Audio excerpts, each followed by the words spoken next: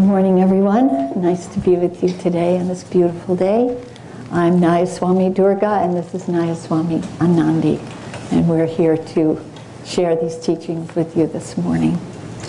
I'd like to read from Rays of the One Light, Commentaries on the Bhagavad Gita and the Bible by Swami Kriyananda. We are at week 46, the promise of the scriptures. Truth is one and eternal. Realize oneness with it in your deathless self within. The following commentary is based on the teachings of Paramhansa Yogananda. In the Gospel of St. Luke, chapter 15, we read the famous parable of the prodigal son. Jesus tells of the man who took the wealth bestowed on him by his father and squandered it in foreign lands, where he fell into evil ways. At last, repentant, he returned to his father's home. When his father saw him, he was, Jesus tells us, moved with compassion, and ran and fell upon his neck and kissed him. And the son said to him, "Father, I have sinned against heaven and before thee. I am no longer worthy to be called thy son." But the father said to his servants, "Fetch quickly the best robe and put it on him, and give him a ring for his finger and sandals for his feet, and bring out the fattened calf and kill it, and let us eat and make merry. Because this my son was dead and has come to life again. He was lost and is found." And they began to make merry. Small-hearted human beings, identified as they are with their little egos, give exaggerated importance to any slight they receive from others. Thus, they imagine God, like them, to be petty, unpardoning, and vindictive. In God's eyes, however, when human beings go astray, there is nothing to forgive. All of us are aspects only of His own self. He who made us resides in us. He is not far away from us in some far-off heaven. His call to us always is to return to our own home within. The way of return is described in the Bhagavad Gita in the 6th chapter. Supreme blessedness is that yogi who has completely calmed his mind, controlled his ego-active tendencies, rajas, and purged himself of desire, thereby attaining oneness with Brahma, the eternal spirit. Thus, through Holy Scripture, God has spoken to mankind.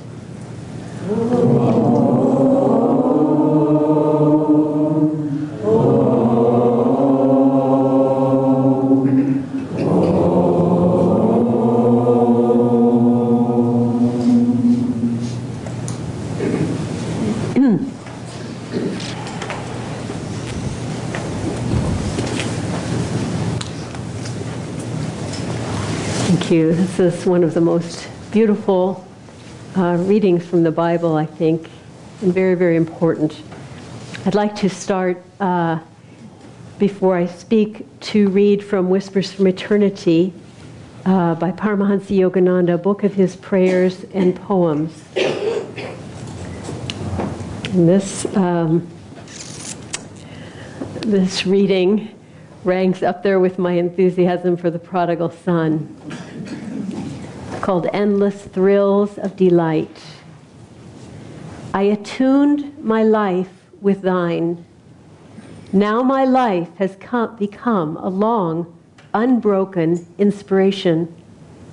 The fountain of bliss refreshes and delights me night and day, whether I be wakeful, fast asleep, or dreaming fondly of thee. Oh, what has become of me? Delight on overwhelming delight, endless, indescribable thrills of divine delight spray unceasingly over me.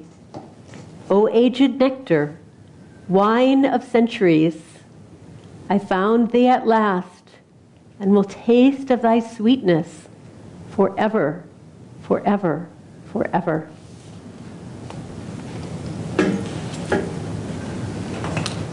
Well, this Whispers reading, speaking of the bliss of God, that is endlessly intoxicating. I think everyone here, actually, who's been on the path for a while, been meditating and loving God for a while, we may not have experienced it as endlessly or an unbroken thrill of delight, but we have experienced the delight. We have experienced the joy of God inside of ourselves. And I wanted to share this because it goes very well with the prodigal son, which is all about the love of God. In the reading, Swami talks about that small-minded people tend to put onto God their own pettiness. And so if they feel hurt by other people's slights, then they assume God is also the same way. And that's not the way it is. When I was in Sunday school, I was young, obviously, in Sunday school, and I fell easily into that thinking that God was like me and like the other people I knew, and that he was a little scary, because if he was petty and omnipotent, that's not a good combination. So we studied the Ten Commandments. And if you remember, the Ten Commandments start off talking about God being a jealous God. Again, not a happy thought. And then the Ten Commandments list all the things that you need to do. And there's kind of hovering over that a sense of, or else. Do these things, or else. And then when I was approximately that age, the movie of the Ten Commandments starring Charlton Heston came out. And again, this did not encourage a sense. Master called God the nearest of the near and the dearest of the dear. But that wasn't the feeling I was getting from the religion that I was growing up with. It was a little more scary.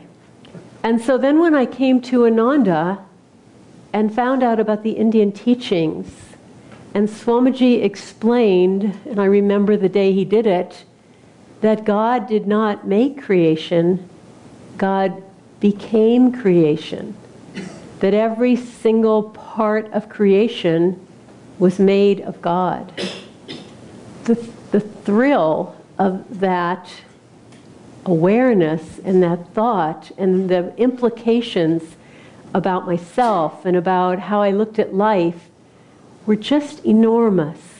And to further say that that God that became us was bliss, was ever existing, ever conscious, ever new bliss. This again is just huge. I know this weekend we've had a wonderful course called Discover Your Own Inner Happiness. And really the foundation of that course is that bliss lives within you, and that's why you're so desperate to find it. And as long as we keep looking for it outside of ourselves, we will always be disappointed. But when we come to the exciting knowledge that we can look for God inside of ourselves in meditation, in devotion, and find this joy inside, really it just opens up and opens up. And what happens when we find even a taste, not maybe unending, unbroken, but just even a taste of that joy? We feel greater love for other people, don't we? We're much kinder to other people. When you feel crummy, when you feel lonely or scared or in a bad mood, that's when you're more likely to be rude to other people, when you're not going to be your kindest. And there's a converse to that. When you are kind to other people, the Kundalini literally rises in your spine, and as the Kundalini rises upward, you feel more joy. And when you feel more nasty to other people, the Kundalini locks itself at the base of the spine, and you feel more miserable. So we have a great system here that we can work with of how to look inside of ourselves, raise our energy, be kinder, and start to connect with that bliss and that joy. The bliss that he talks about in this reading from Whispers, and the love that Durga read about from the prodigal son. And I wanted to tell that story of the prodigal son in a little bit more depth. Swami started kind of in the middle. The son, he was one of two brothers, and he asked his father to give him his part of the inheritance. And he took that part of his inheritance and he went to foreign lands. And in those foreign lands, he squandered the inheritance on riotous living. Okay? And as he was at the end of his inheritance, the land fell into famine. And the young man was starving. And he got a job feeding the pigs. And he was feeding them corn husks. And he was so hungry, he wanted to eat the corn husks. And then he started to think about his father. And he thought, you know, my father's servants always get fed. I'm going to go back. I'm going to go back. I know I'm not worthy to be his son, but I know he's kind, and he will take me in. And so he comes back, not with the most exalted motives, really. He's starving. And when he's still a long way off, his father sees him.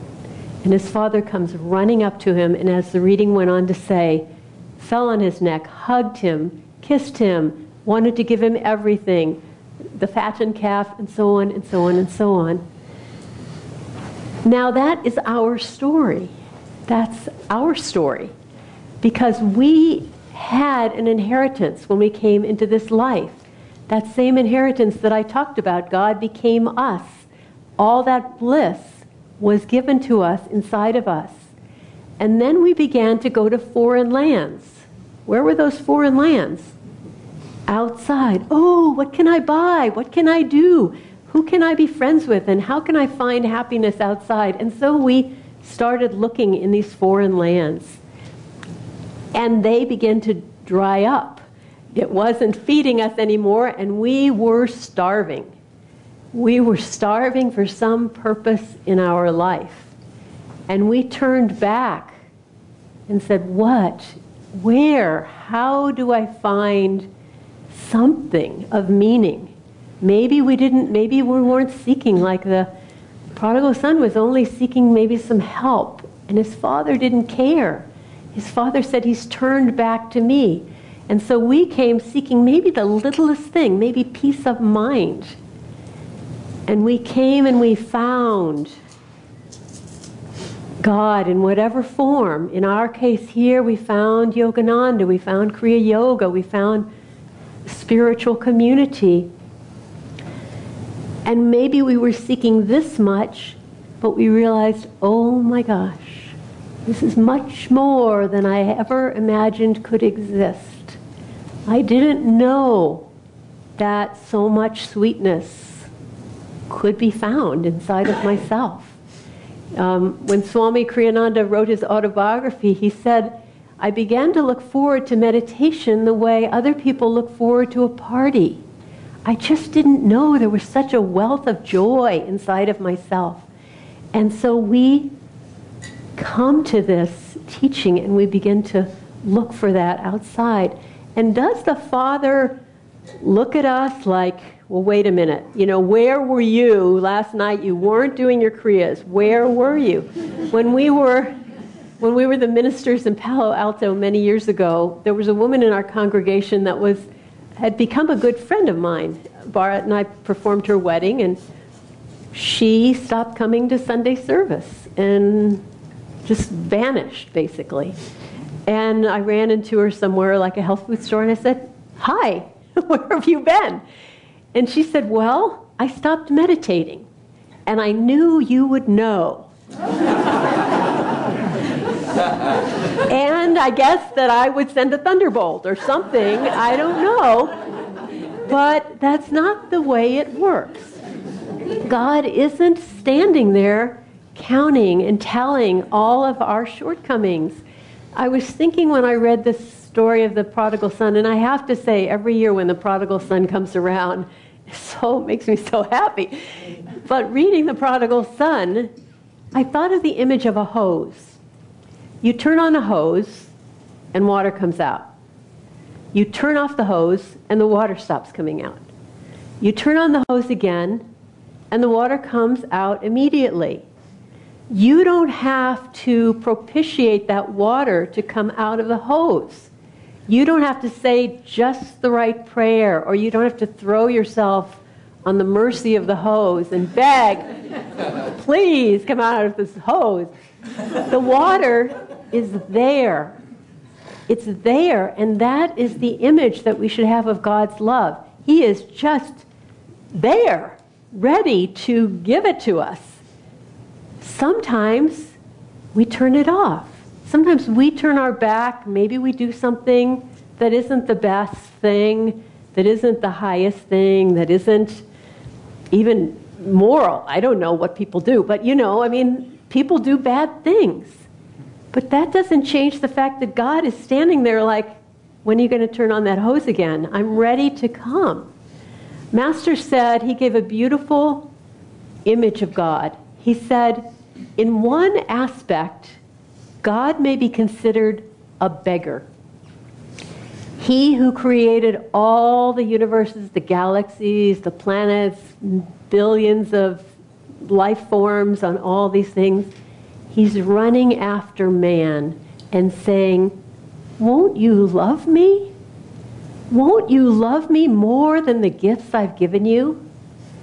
And man says, I'm sorry, I'm busy now. Maybe later. And God says, I will wait. Isn't that beautiful? So we don't have to be ashamed. A friend of mine went through a rough time, and he said he was afraid to look Master in the eyes. It was poignant. Because Master just, all he wants to do is love you, and he doesn't expect you to be perfect in order to earn that love. I was just had a seclusion, and I was writing up my memories of Swami Kriyananda. I've been wanting to do this for a long time. I lived with him as his student for 42 years, and so you can imagine there are a lot of stories, and I want to encourage everyone here to do that, even to just list things that you remember that he said or moments that struck you that were important for you. It's a very inspiring thing, and maybe at some point we'll share those among ourselves. But anyway, at one point in my memories of these blessings and intuitions and healings and different things that had happened, I got on a string of the mistakes I'd made. When I'd obviously made, my ego had been so painfully present, when, I'd misunderstood what he said, when I just didn't, I'd always be like some beats behind him. Maybe it would be a few minutes behind him, maybe it would be a few decades behind him. I like playing catch up. Oh, that's what was trying to happen. That was what I should have said or done. Anyway, so after writing some of these, which will not go in any version to be shared with other people, I started to feel kind of bad. And I gave my bad feeling to Master, and I went to sleep that night. And when I woke up, waking up for me is always the interesting thing, because that's when it seems like God can speak to me the best. And so as I woke up, I had 3 memories of these intuitional moments with Swami that were beautiful. But then I also had this very clear understanding, really for the first time, that the spiritual teacher, and now, okay, Swami's not here, but he is here. Master's not here, but he is here. They're still here, and they do not expect us to not make mistakes. In fact, mistakes are where it's at. They're drawing the mistakes out of us. Why? Because we've been having those mistakes sub rosa, under the table there, for incarnations. We've had these obstacles. We've had that ego. We've had that selfishness or pettiness. and we haven't ever noticed it before. And don't think it wasn't blocking our energy just because we didn't notice it. Of course it was blocking our energy, but we didn't know it was there. Oh, well, I just saw it because Swami said this to me and I came back with an obnoxious answer. Oh my gosh. But that was the point. The teacher draws those limitations out of you so that he's known they've been there forever. It's not like he thought you were perfect and now he just goes, oh my gosh, he has a fault. He knows they're there, and he wants you to know they're there. And so he draws it out of you, and finally you go, oh my gosh, I have to work on my arrogance or my this or my that. And that is the blessing of the teacher. It's not that you've disappointed him. You've just done what you're supposed to do. You would disappoint him if you then said, okay, I give up. I have a fault. I quit. No, but if you say, okay, I'm ready. I want to work on it. I'm excited. I can change. That's the point. That's the point of teacher-student relationship. And it's wonderful, isn't it? So anyway, we have this opportunity. And God is never turning his back on us. He's never, those looks maybe that your mother would give you sometimes, like a sort of a squint or like a, you didn't really say that. He's never doing that. He's always just, here I am. What do you want from me? I'll give you whatever you want. Just like the purification ceremony that we just did. The words are, open your heart to me. That's all you have to do. You don't have to get it right. You just have to open your heart to me, and I'll take care of the rest. Just don't worry about any of that stuff. I wanted to share a story, one of those memories of Swami that were an example, such a beautiful example of how God works in that way, the prodigal son approach, I guess. We were in Palo Alto. We were the ministers in Palo Alto for a few years, and I was going through a period, I was feeling kind of dry and not very in tune, and Swami was coming to San Francisco to do a little satsang in our Ananda San Francisco Center. And so I hated to go up there looking like a, a spiritual schlemiel, but I obviously had to be around him if I ever wanted to climb out of this little funk I was in. So Bharat and I drove up to San Francisco, and at that time Swami had just written his music about the life of St. Francis, many, many pieces of it, and there was an unusual piece in it called Life Flows On Like a River, written for a bass voice. And I can't tell you why, but for some reason I didn't like that piece of music. So we get up to, I like it now. I mean, it was like one of those things.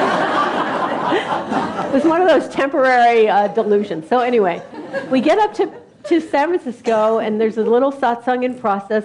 Swami's sitting in a circle with some people, and we walk into the room, and I'm just sitting into the chair, and Swami looks at me and said, Anandi, what do you think of that song, Life Flows On Like a River? I hadn't even sat down. I'm like going, oh, good, oh, good.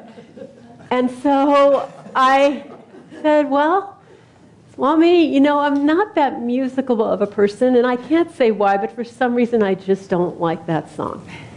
Well, you would have thought that I said the most brilliant and delightful thing that could be said. Swami loved it. Oh, that's wonderful. And he's just kind of, I really don't even remember what he said. I was so kind of like, what's happening here? He's pouring all this loving kindness on me for this kind of inane remark. And after that little group, Swami and I were walking down the stairs and toward the dining room, and another person came up beside Swami on his other side, and he turned to this person and said, do you know Anandi doesn't like Life Flows On Like a River? Like I was this little special child or something, brilliant child. I just said the cutest thing. Anyway, so after that whole experience, obviously my funk was over by the end of that evening. I thought about that for a long time. Like, what the heck was that about? And I've thought about it from many different angles. And one time Swami said to me, well, I liked it because you phrased it in a kind way. But working today on this talk of the prodigal son, I realized that in what I'd done, I wasn't putting a barrier between me and Swami. If I had said, oh, I love it, Swami, and lied, that would have been like saying, I don't really trust that you like me. I know I have to suck up to you in order to be, popular here. It would have created a barrier. Or if I had said, oh, I just can't stand that piece of music, it's so annoying, that would also have created a barrier. But I didn't create a barrier. I just was transparent, so to speak. And that is what all God wants from us. He doesn't want us to try to pretend to be the best person, nor does he want us to cling to our bad habits and define ourselves by our bad habits. He just wants us to stand in front of him and say, here I am, and I love you, and this is it, and just to be there and receive it and know that that's all he wants from you. The father who came to his son, the son was a long way off, but he knew that in himself the son had turned back to him. Not even from the greatest motives, but the son had turned back toward God. And that's really all we need to do. So I wanted to share just a few thoughts of things that can help us do that, to avoid some of the stumbling blocks that we run into. And the first two are memory and imagination. And they're kind of similar in what we do with them. But memory was given to us to remember positive things. Yogananda tells us that. To remember positive things, period. Not to remember negative things. Because when the more we remember the negative, the more we dig ourselves into a hole. And the more we just focus on the positive, we can really lift ourselves up. And so what would be a positive memory? Well, anything that was positive would be a positive memory. But one positive memory you might want to work with is any moment when you felt God touching you. Whether through his love, through something somebody said to you, through something you said to somebody else, through joy, through a blessing, through a miracle.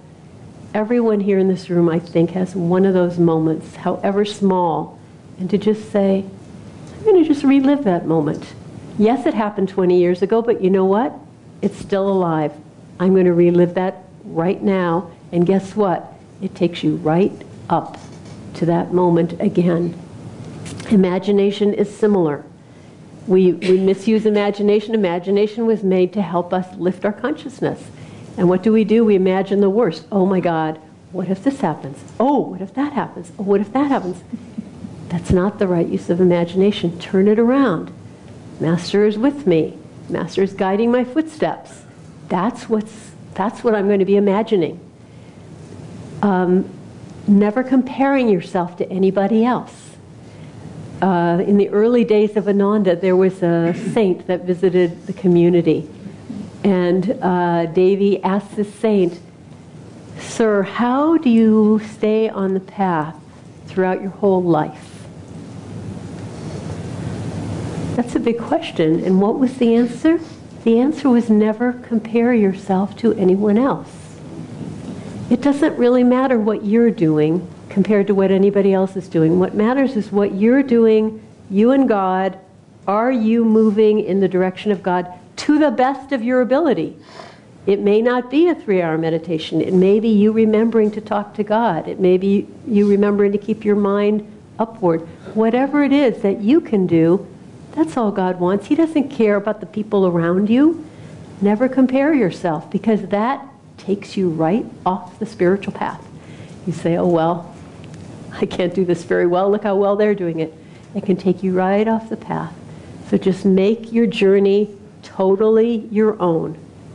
You and God, you and your higher self, however you view that. The other thing is to, as I said, bring your mind here. I was talking recently to a friend who's going through some challenges. challenges at work, challenges in emotions. And I just said, let's take a few moments, and I want you to put your finger here. I want you to put your attention there. And we did that together. We don't have much time for that now, but I want you to try it after the service, especially if you're feeling bad. And I said, how do you feel? I said, I feel great. She said, boy, that was easy. She had like such a complicated situation and problems, and like, okay, bring your mind up. And finally, practicing gratitude to God for whatever. We had a satsang with one of our study groups, and I asked them to think of something they're grateful for. And just think about it for a few moments, and now tell me, how did you feel? And you know what they all said? They said, my energy went up. So these are just things we can do. God doesn't care which of them we do or don't do. He's just there waiting to love us. But if we can help ourselves to move in His direction, that will be to our benefit. One great saint said, if you only knew how much God loves you, you would die for joy. Isn't that a wonderful thought? Let's take that thought and just hold it just for a few moments and just feel yourself just receiving that love that God wants to give you.